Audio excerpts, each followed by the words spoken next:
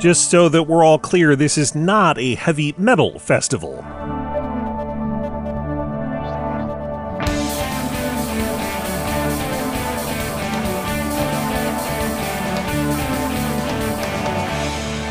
It's time for Cool, Weird, Awesome, a podcast where we visit some of the most colorful places in the world.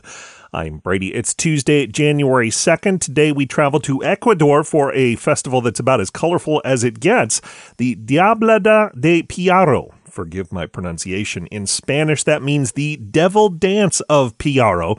And that means what it sounds like. For the first 6 days of the year, people dance through the streets of the city in very detailed and elaborate devil costumes. The masks and outfits are often made of papier-mâché, as well as animal fangs and horns.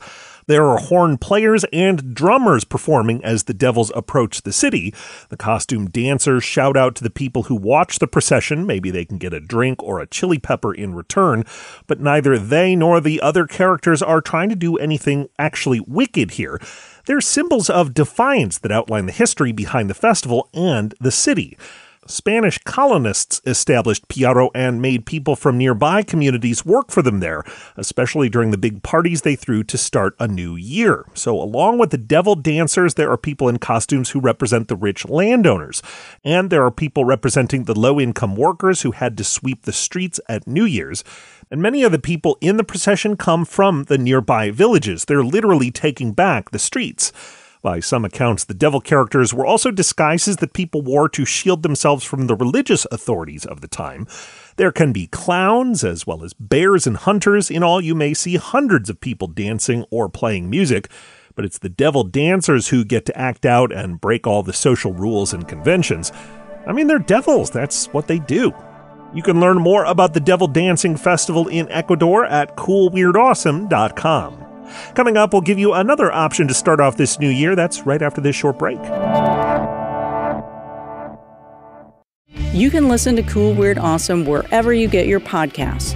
We're on Apple Podcasts, Spotify, Stitcher, Pocket Casts, Overcast, Radio Public, Breaker, CastBox, and more. And now we're on YouTube. To find us, search YouTube for Cool, Weird, Awesome, or subscribe to the Brady Carlson channel to catch every new episode we post. We'll be there anywhere you want us. And if you don't want us, why are you listening to us? Welcome back. Some of us start New Year's by trying to establish new routines, often so we feel better and healthier. Here's one that gets you there in something of a roundabout way. The website cryoncea.week.com features content that will get tears flowing. Why? Because, as they put it, quote, science shows crying can relieve stress for a week. I'm Brady. Just don't let any of Claire Danes' characters near this site. Thanks for listening, and come back again tomorrow for more Cool, Weird, Awesome.